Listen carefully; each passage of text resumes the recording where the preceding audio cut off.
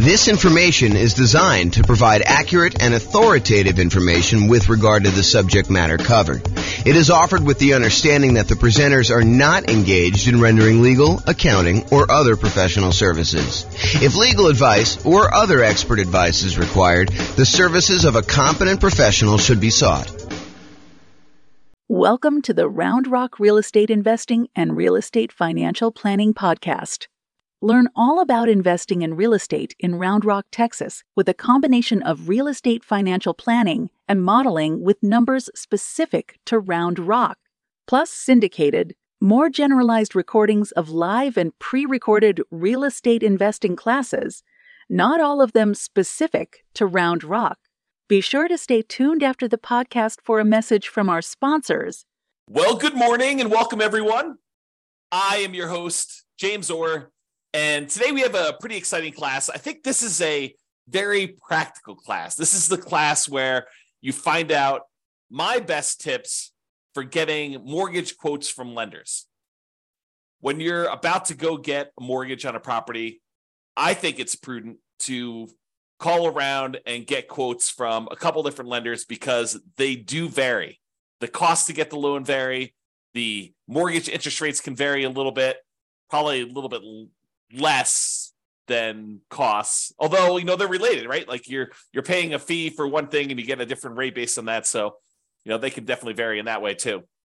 But today we're going to go over some tips for getting mortgage quotes from lenders. I did a whole class before, like a 2-hour version of a class where we talked about evaluating and directly comparing 2 different lenders or 3 different lenders, and I walked you through how you use their kind of like their good faith estimates and their kind of like closing cost estimates and what their fee structures were and try to compare them. And I showed just how difficult that process really is. And that's not exactly this class. This is sort of like the light version of that class where we talk about all the different tips for getting quotes from lenders, how you do it, some of the things like that. And I think I do cover that in that class. It's been a long time since I even looked at the outline or listened to that class, but it was pretty good. Anyway, let's get started today. Tips for getting mortgage quotes from lenders. So finding a lender. Your experienced, investor-focused real estate agent is probably your best source of a referral for lenders. Someone who is in the business of working with a bunch of investors, they've got clients closing on loans regularly. They probably know, maybe not the best, right? Because they may not have experienced the best, but they probably have some pretty good lenders in their queue of lenders that their clients, their investor clients have used and have had good experiences with. And especially when you have some clients that are, they're like the type that will call 34 different lenders to get all the different quotes. And they'll say, okay, I've narrowed it down to these 3. They're all really similar. I think I like this guy best. That is the type of client that can help a real estate agent sort through a very large list to do that. And then, of course, the agent has the benefit of saying, hey, look, I can't say that this is obviously the best lender, but this is a good lender that my clients have had good experiences with, and not saying that you won't have, the unusual, weird experience with them, but overall, I think they've been really good. Okay. So I think getting a referral from your real estate agent, a experienced investor-focused real estate agent, is probably your best source. I think your next tier for finding a lender is attending a local real estate investor meeting, meeting lenders there or meeting lenders on your own, other real estate investors that asking them, hey, I know you just bought this rental property. Who'd you end up using for a lender? Tell me about the process. Who'd you interview? What'd you find out when you interviewed them? Who had the best rates? Who was going to give you, some extra help or they were a good resource for different things. They all can be good sources of referrals for you to find great lenders. You can also call, multiple banks and or mortgage brokers, cold call them. A lot of them are advertising, but I think you will find that real estate agents and kind of other local investors are going to be your best source there. Now, realize, I want to point this out because I don't think a lot of folks realize this and understand how big of a deal it can possibly be. Not that this comes up that often. I want to do 2 simultaneous things for you. Number one is I want you to realize just how significant of a consequence this can be for you. But then I also don't want to scare you because it doesn't happen that frequently at all. but it's a good reason to understand why you may want to put a lot of weight into this lender and not maybe use one of these random people you've never talked to before to save $50 or $500 or even $5,000, because it could be pretty rough for you if things don't go your way. And I'll explain this here in a second. So when you go and you buy a property, you as the buyer are under contract with the seller of the property as another party of the contract. What you will notice, though, is that the lender typically does not sign the contract. Why doesn't the lender sign the contract? Because the lender is not a party to your contract. They're not one of the people that has obligations in the contract itself, which is an interesting subtlety when you think about it, because we're relying on the lender to perform, but they have no contractual obligations in the contract itself. Now, if they really poop the bed, could you probably go after them? And, especially if you actually had harm, could you go after the lender and say, you didn't perform to this? And depending on what the reason was for them not performing, could you maybe have some recourse? Sure, maybe you could do that. But I don't think it's as clear cut as that most of the time. So the reason I'm making this as a point is, if the lender that you choose, and it's your choice, you choose the lender, right? You as the buyer choose the lender. If the lender that you choose does not perform, you, the buyer, are typically the one in default in the contract. You are the one that is in default in the contract. You can't say a reasonable excuse for why you didn't show up to closing with the money is not my lender didn't perform, because you had the choice of which lender to pick. You were supposed to do your due diligence. You were supposed to, check them out, make sure that they were the one that, could get you good rates and could actually perform on the contract that you're in. You can't use the lender as an excuse for you not showing up with money. And if you put up a large earnest money deposit on your contract, you could be at risk of losing the contract. And most of the time, and in a normal market, you're working with a seller, and the seller really wants to sell, and they really want to sell to you because they had the property on the market for 180 days before you came along, and you made an offer, and you guys came to an agreement, and you've already gotten through the inspection, and you've kind of negotiated all the stuff you needed to negotiate, and they feel like, hey, look, I just really want this thing to close. I don't want to go through all this again, have to start over, have it be another 180 days, and maybe I'm going to get less for my property, and maybe someone else coming in is going to want to inspect me harder, and all this other stuff could come up. I don't want to deal with that. I really want this buyer to close. If you and your lender screw up and the lender you pick doesn't show up with money for whatever reason, there could be lots of reasons for them to do that, but if they don't show up with money, your seller may decide, hey, look, how quickly could you get it done with another lender? And they say, okay, we'll extend for 7 days or 10 days or 14 days, however long it takes you to get your other lender, and have them do a rush to get everything they need to do in order to close. However, the seller is not required to do that. Seller is not required to do that. And imagine a different market where the seller had 20 offers, you outbid everyone else, and maybe the day after they accepted your contract, someone else calls them and says, hey, sorry, I just noticed the property. I really, really want it. What was the winning offer? Your agent or the seller tells the new buyer, the 21st buyer that came along, what the winning offer was. And that particular seller's like, oh, had I only known, you would have offered me $5,000 more than this other guy. Well, if this one falls out, then, you could definitely have it for $5,000 more. And the guy's like, that would be great because this is my perfect property. How willing do you think the seller is in that particular case for them to give you an extra 10 or 14 days if your lender doesn't perform? I think it's less likely.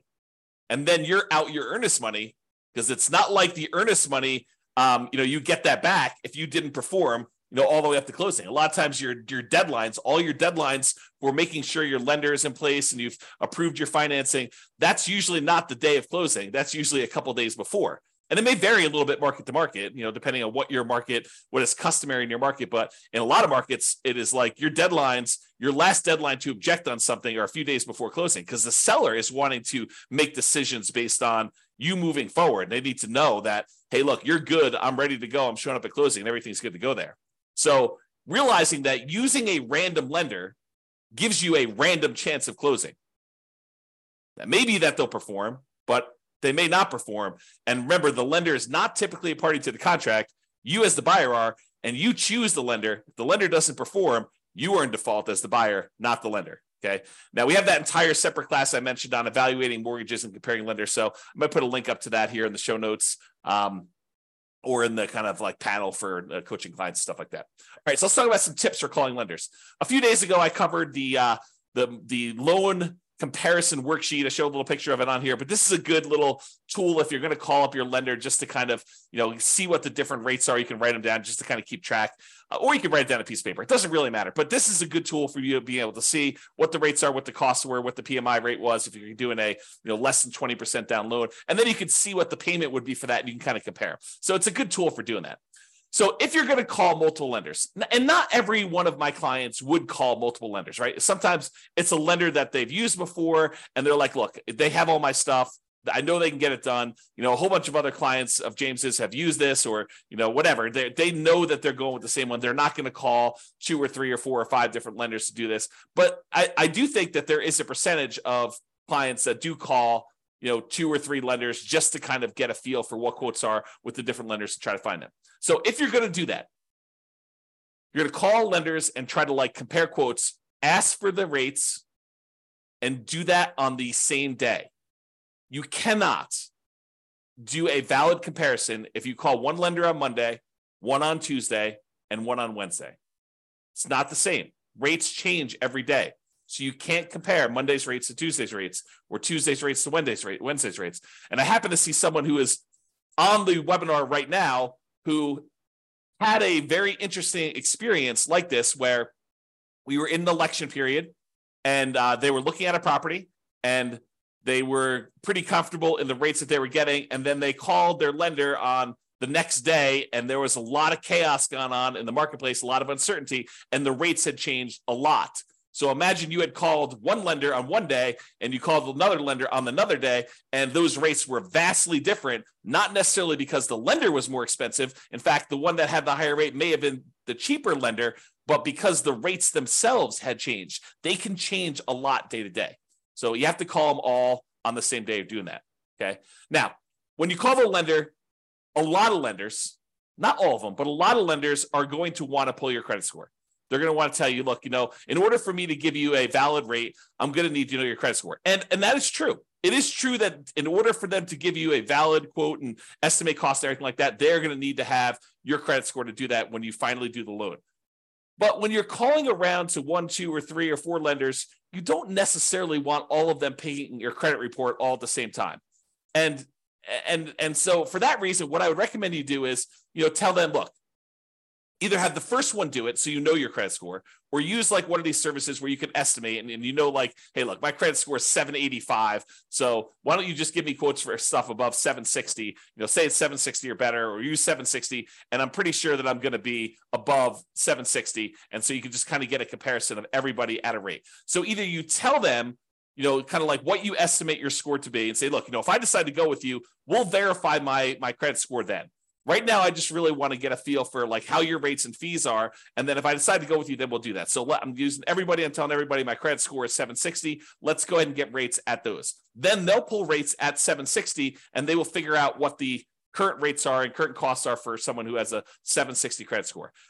In general, I only let the lender who is going to actually do my loan pull my credit, partially because I lock my credit down. And I don't want to have it open at this period of time either. Okay. So only the one that you choose. If you don't know your credit score, have your first one pull your credit if you want to do it that way. And then maybe you have it pinged twice, which isn't going to be that big of a deal. The credit reporting companies, they understand when you're shopping for things, sometimes you'll have more than one soft pull on your credit for that. Okay. So tell the others that you're calling when you're doing the comparison what your score is. And if you decide to use them, you'll have it pulled then. Then ask questions that are important to you. And I'll give you some ideas of questions on the next couple slides of things that you may want to ask. Now, I want to warn you. You really don't want to go and interrogate your lender. You don't want to go and say, tie him to a chair, put the little bag over their head and waterboard them and say, answer these questions, answer all of them right now. And you don't want to do that. You really want to ask the most important questions that you have for your lender and to get the information you need to be able to make a good comparison. And I think what tends to happen is we tend to ask more questions to the lender that we are likely to choose. If you get quotes from the lender and the rates are like much higher than everyone else, you can ask like 1 or 2 or 3 qualifying questions, but you're really just sort of almost being polite at that point. Really what you want is the one that you are going to pick. That's the one you're sort of verifying all the different stuff with to kind of move forward. Also, rates aren't everything. Rates and fees aren't everything. I totally would be willing to pay a small premium for someone who is going to be much easier to work with, much better to communicate with, maybe add some value in other ways, like helping me improve my credit score, although my credit score is fine. But, if I had some credit blemishes and they were kind of skilled in that area, that is worth some fee. Is it worth, paying 0.5% more on a loan? Probably not. Is it worth $500? Probably. Is it worth $1,000? Probably. $2,000? Yeah, maybe. I think depending on what it is, sure. But I think you need to find like where your comfort level is and what you're willing to pay for. You're not just paying and trying to minimize everything. You're not trying to save and squeeze every little last penny out of the deal. I think that's a penny wise, pound foolish approach to doing this business. Okay. Will they go the extra mile to help you get approved? I've definitely had lenders who have gone to bat for clients in the past with underwriters kind of fighting for their case and their situation. I've also had lenders in the past where we've had some really unusual, wacky things going on with appraisals where they have eaten appraisal costs, some very expensive appraisal costs in some cases, because they wanted that client as a repeat client long-term because they know that they were going to buy a lot of properties. Okay. So just realize that it's not always about minimizing price. All right, let's talk about some of the lender questions just to give you some like tips for when you're calling a lender and you're asking them some stuff here. So one of the things is, what expertise do you offer for putting the financing together? So tell me about your experience, like what sets you apart? Like why are you different from everyone else? And let them kind of talk about it. Let them kind of sell you on why they should do business with you. And then maybe ask them, do you know specifically about financing programs for nomads? I think that most lenders are not going to know what the nomad strategy is. So you may need to educate them. But if they tell you it can't be done, that may not be your lender because it definitely can be done. So you may want to ask them, say, look, here's my plan. This is my strategy. This is what I'm thinking about doing. I'm going to buy a property as an owner occupant. I'm going to move into the property. I want to put, 3.5% down and buy a duplex, triplex, or fourplex if I can. Or if I buy an owner occupant property, maybe I'll put, 5% down or 3% down for the conventional loan. Or if you're a veteran, you do 0% down, or you're going to buy a rural property, do 0% down. Tell them what your plan is for doing the first property, and then say, look, I'm going to live there for a year. Is the requirement for people to do an owner-occupant property for them to live in there a year? If they don't know the answer to that, that could potentially be, a small, not a red flag, but like a dark yellow flag. I don't know how to describe that. A little mini warning, right? Like hey, they don't know what the owner-occupant requirement is for loans, so they may need to look that up. And if someone's never done it before, but they still have great rates, maybe you're willing to train them, work with them. Who knows? But you sort of ask them, so look, I'm going to do this. How long do I need to live in the property? You get to live in the property for a year. Okay, great. So after a year, can I take that property, convert it to a rental, buy the next property as an owner-occupant, put 5% down conventional on that one, use the rent that I'm getting on the property that I'm moving out to help me qualify for the loan and buy the next property and repeat this process and have them explain to you how the loans work and whether or not you can do that strategy. Get all of your questions about whether they can do the nomad strategy and how it works and how they think about it from them. They are the ones that are going to be your partner. I'm using partner in quotes because they're going to be providing you 95% of the value of the property. They're going to loan you that money, usually for 30 years at a fixed rate interest rate. And usually the interest rate's pretty low in comparison to just things in general. So, they're going to be partnering with you to loan you, in some cases, millions of dollars. You're going to go do $500,000 properties. They're probably loaning you $5 million. So pretty serious. So just ask them about, financing programs for nomads, ask them to get some clarity on like how that works, what the kind of hangups would be, maybe even if you know that you're going to use them, don't do this with the people that you're not going to use. But if you're going to use them, they say, hey, let's walk through my situation and let's see what it would look like a year from now when I go and convert this property to a rental. Let's see if I'll be able to qualify. What's my debt to income ratio look like if I hypothetically bought this property and then a year from now I'm getting this amount of rent? Will I be able to qualify for the next one? What do I need to do? How do I need to change things? That's what I'm talking about adding more value than just price, right? Am I willing to pay $500 for someone who's going to help me plan out my whole strategy and make sure that I can do it and be on my side and help me optimize and say, look, we're going to need to improve your credit score over the next year. You can do this one fine, but we really want to improve that. Here are the things we need to do. And this is what we need to do for the next loan. And, if you can't get this much in rent for this property, we're going to run into some problems. So they'll help you with stuff like that. And then ask them, what are the current rates for owner occupant loans? If you're going to do a nomad or house hacking strategy or something like that. If you're not going to do owner occupant, house hacking, nomad type strategy as an investor, ask them for investor loan rates. What is the rate for 20% down? What's the par rate? No points. And what is it for, someone with a 720 credit score, 725 credit score, 760 credit score? Okay. What's the difference between 20% down and 25% down today? Get ideas from that. Okay. What are the current rates? And then how many loans can I get as an investor in my own name? And then if you are married and you're thinking about doing more than 10 or whatever the current loan limit is, ask them about loan planning for me and my spouse doing different ones. What if I do one and my spouse does one, then I do one and my spouse does one? And, do we have to have separate tax returns? And, it's not unreasonable if they don't know the answer to say, can you check with the underwriter that you guys use and get back to me? I don't think that's unreasonable at all. You're not doing that for a lender you're not going to use. You're not going to do this as your first pass, but when you start digging deep and you're talking to a lender, asking those questions, I think, become important. Okay. What type of documentation will I need to process the loan? Especially important if you're a self-employed person, because I think that varies a little bit more, but you want to find out from them what type of documentation will you need. Did you have any unusual situation happen to you? Did you just change jobs? Did you just get a promotion? Did you switch companies? Did you have a long period of unemployment? Stuff that could be a factor for you, ask about those things. Okay. I think yesterday or the day before we talked about the common things that lenders will ask for when you go to get a loan, but use that list and verify. What type of down payment will I need to buy a property? If you don't know the answer to these things, if you haven't watched all the financing classes, ask them questions about can I do a nothing down loan program? Do you have down payment assistance programs I could use for buying my first property or second property?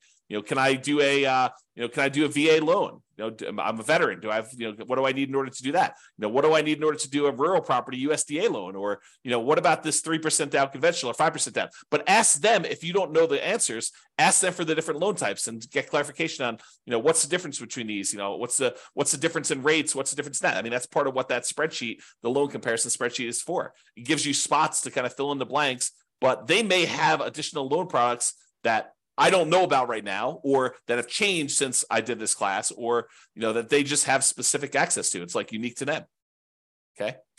So what about fees and team? So about fees, how do I pay you for your service? And in most cases, they're going to tell you, look, you pay this sort of fee when I get the loan or whatever it is, or in some cases, they may charge you an upfront fee or whatever they're doing, but understanding how you pay them for their service and what the fees are, I think it's important. Is there a fee on loans that are closed? I think that's a common way that they get paid. And what is the fee? Is there a fee? It's not written down here, but is there a fee if I don't close? What if I get to the point, we go through, we get an appraisal done, and maybe this particular lender does not have you provide a credit card to pay for the appraisal up front. Maybe they actually pay for the appraisal and they just charge it as a line item on closing. Some lenders do it that way. Most lenders, especially most independent mortgage brokers, will ask you to put your credit card in and pay the appraiser directly. Although maybe that varies a little bit market to market. That's something I don't know. But I think that some mortgage brokers, especially around here, will have you pay for the appraisal with a credit card outside that. A lot of the credit unions, for some reason, they don't charge you for the appraisal up front. They'll just charge you at closing. And one of the weird things about some of the credit unions around here is if for some reason you end up not closing on that loan, a lot of times they'll eat the appraisal. They won't charge you for it. But I don't think that's mostly true with different mortgage brokers. So understand that. Ask them, what if I don't close on the loan? What if I get, a week before closing and something happens Are there any fees I need to pay you? Understanding that if that's really important to you. It rarely comes up, but it could come up. Is there an upfront fee? Ask them that. Is there a minimum fee percentage and or dollar amount? If so, what is it? Some of them will tell you, look, if you're doing these really small loans, it's going to be more expensive than doing like a $500,000 loan because I'm getting paid a percentage of the loan amount. So if you're coming in there and you're buying a $500,000 property and you're putting, 80% down, you only want to get a $100,000 loan, that may be more expensive. What happens if I end up not doing a loan with you? Talked about that. Team, do you have any assistants or staff that work with you that I will be interacting with? You would be surprised.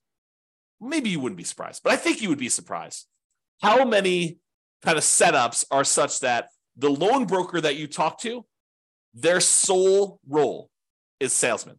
They are out there shaking hands, kissing babies, meeting people, attending meetings. They're the ones that are going out there and generating the business. But once you decide to do the loan with their team, you never hear from them again because they're not the ones doing the loan. They're out there still going to meetings, meeting people, drumming up business, and they have a team of assistants that handle the loans. In some ways, it's sort of like, it's not exactly, but it's very similar to how I worked as a real estate broker. There's a team, it was me and my wife, Tammy, and for the most part, if you wanted to go see a house, most of the time you would see me. I was out there teaching classes. I was there having lunches with investors. I was doing all that different stuff. But then when you actually wanted to write a contract, we'd be out looking at property. You're like, okay, I want to write a contract on this. I would literally get on the phone while we were there and say, Tam, we need to write up this contract. This is the terms. This is what they want to do. And Tammy would take it from there. And she pretty much handled contract to close, that entire stuff. Now, I would get on the phone and answer questions. I would, do some negotiations and stuff like that. But for the most part, Tammy was shepherding your deal in from when you wrote the offer all the way through to closing, and honestly, even after closing. But if you have questions about stuff, usually I was the point of contact to do that. But I don't think that's an unusual setup.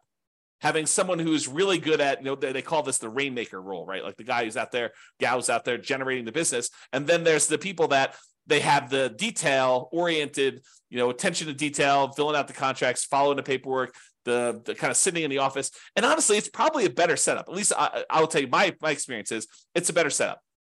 Because if you are constantly distracted, you're like, hey, look, I'm filling out paperwork and doing your contract. And then, oh man, it's 11 o'clock. I need to go show another property to so-and-so. You get like out of your groove and then you got to come back to it later. And you're like, where was I? Oh yeah. Oh, I was doing this. And then things can happen.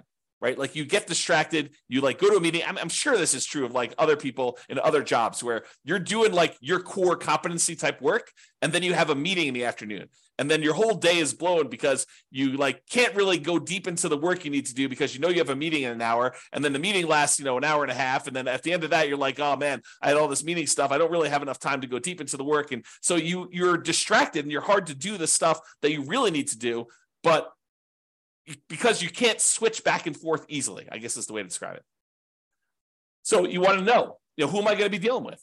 And so in some ways, you want to know if you're going to deal well with them, not necessarily the sales guy. The sales guy could be awesome. It could be like super friendly, friendly with everybody, the kind of like back slapper, really happy, all friendly to be around. And then the person you're working with could be like total meanie who just is like, like not very friendly at all and not very good at answering questions. But I don't know.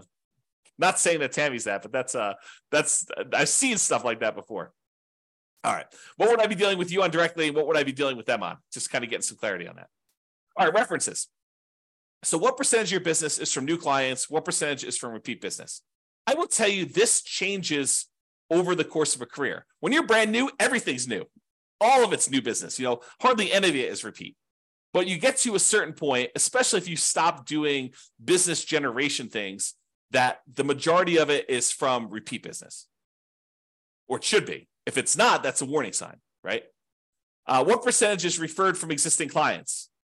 This was a major point for me. Like we had a lot of existing clients referring people. And if they're not getting referrals, that's probably a sign that the quality of their business may not be what they think it is, right? Because you should get referrals in this type of business. Now, if that's like, if someone tells you, I don't get very many referrals or something like that, it could mean that they're new, which is definitely a possibility. And in a business like this, sometimes people cluster together. Sometimes their clientele is relatively young, new people, and there's not a lot of them necessarily buying houses, as an example. Or maybe it's really, really old people and they're not buying houses. Or, so it's like, you got to understand a little bit more. You can't just use this as a number and make a decision based on this, but it's something to think about. Here's another question. Do you have a few, that means 3 in my mind, existing clients that you worked with in the last 6 months? That does not mean friends from high school. You want recent people, ideally ones that are sort of arm's length transactions, although in this business, it's a lot of people that you know, so it's hard to get truly objective sort of separation that I can call as references.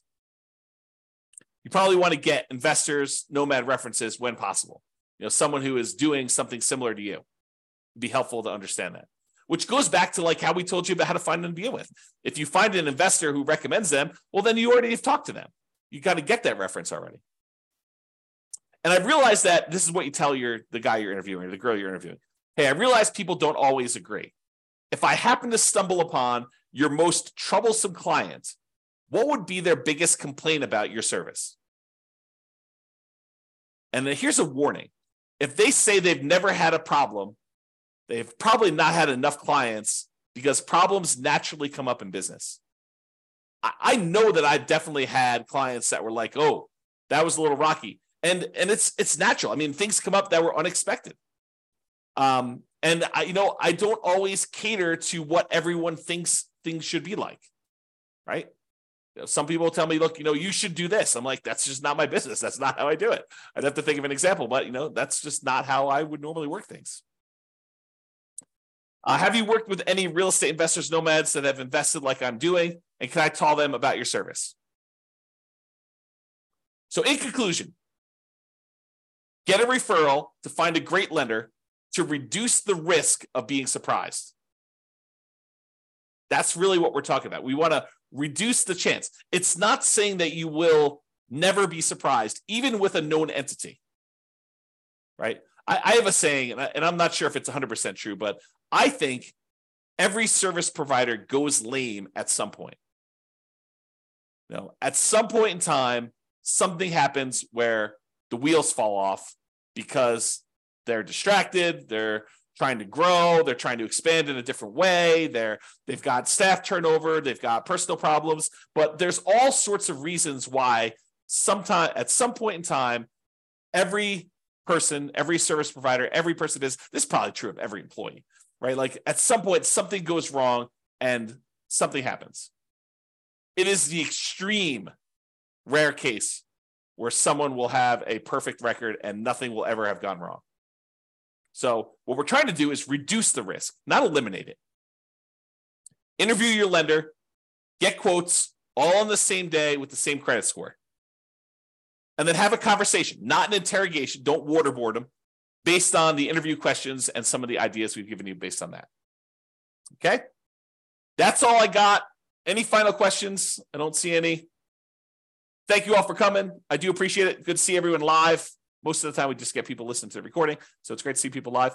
Thanks, everybody, much, and I will talk to you all soon. Have a great weekend.